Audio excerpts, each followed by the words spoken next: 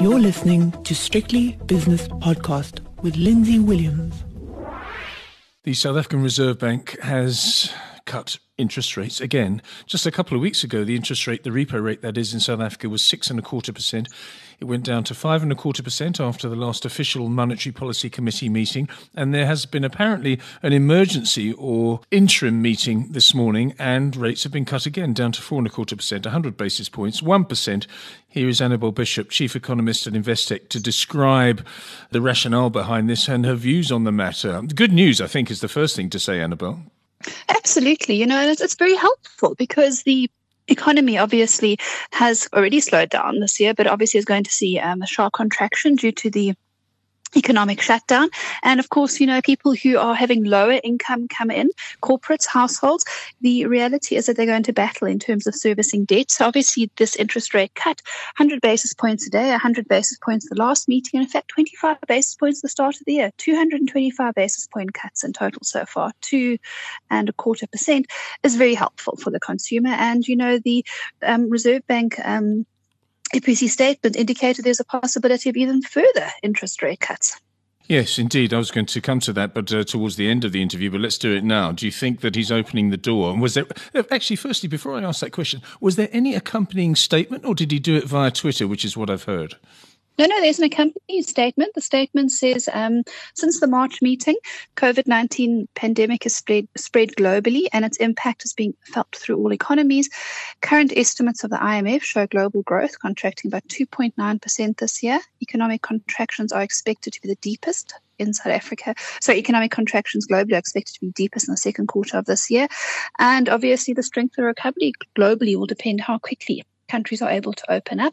And of course, from the further in the statement from the international point, they've said policy responses to the crisis have been robust, with the magnitudes dependent on the degree of policy space available to countries. I think that's really the key point. South Africa didn't heed calls by some analysts saying that they wanted bigger interest rate cuts before we even knew about COVID-19. Of course, now that we have the crisis at hand, we can see these large interest rate cuts because we do still have space in South Africa.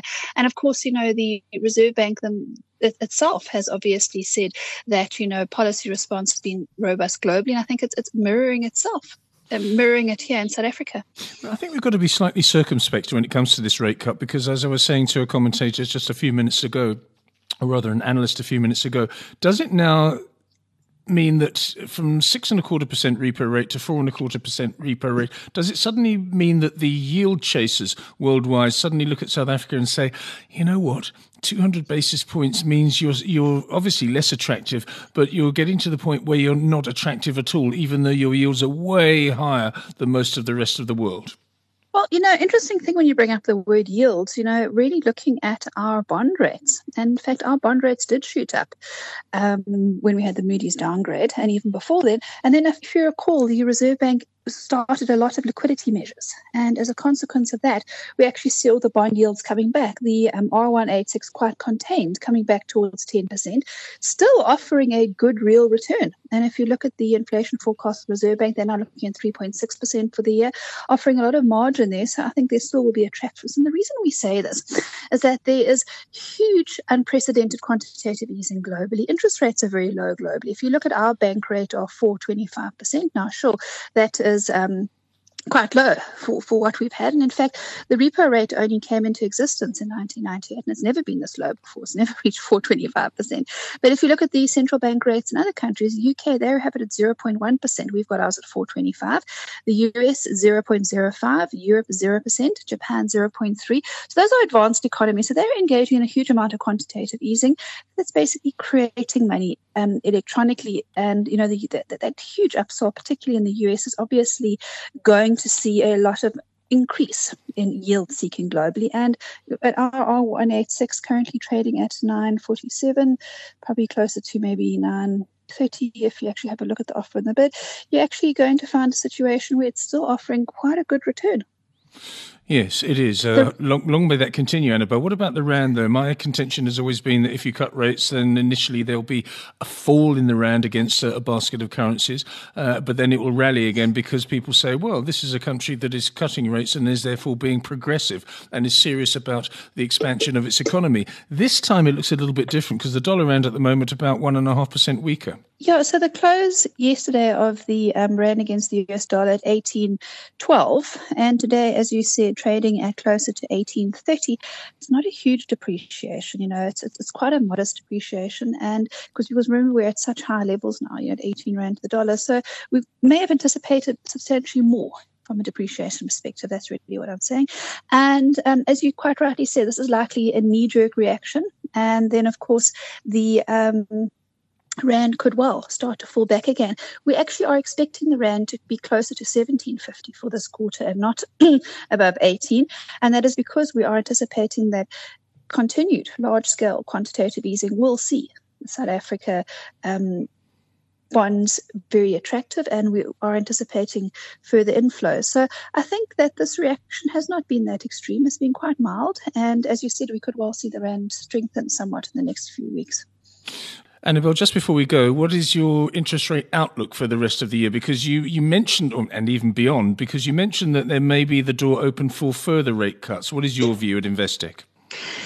The South African Reserve Bank's monetary policy statement attached to today's decision says that the implied path of policy rates over the forecast period generated by its model indicates a further 5 repo rate cuts of 25 basis points extending into the first quarter of 2021.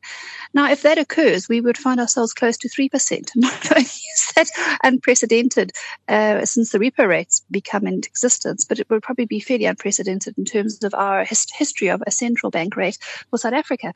And of course, that would be extremely low rate. The reality of the situation is with the very weak demand, with the contraction in GDP expected this year, we ourselves expect that we will actually see very, very modest, very low level inflation.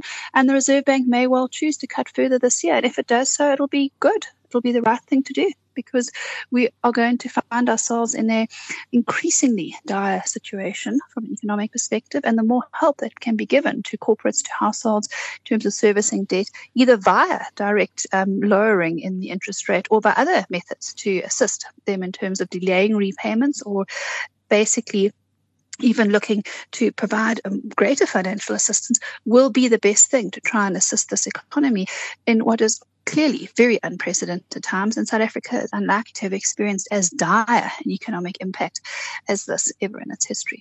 Annabel, thank you very much. I'm sure your model's all going to be rejigged over the next few days, so we'll speak about that hopefully in the next few days once you've recalibrated your forecast for the rest of the year. But very good news to report upon. Thank you very much for your time. Annabel Bishop is the Chief Economist at Investec in Johannesburg.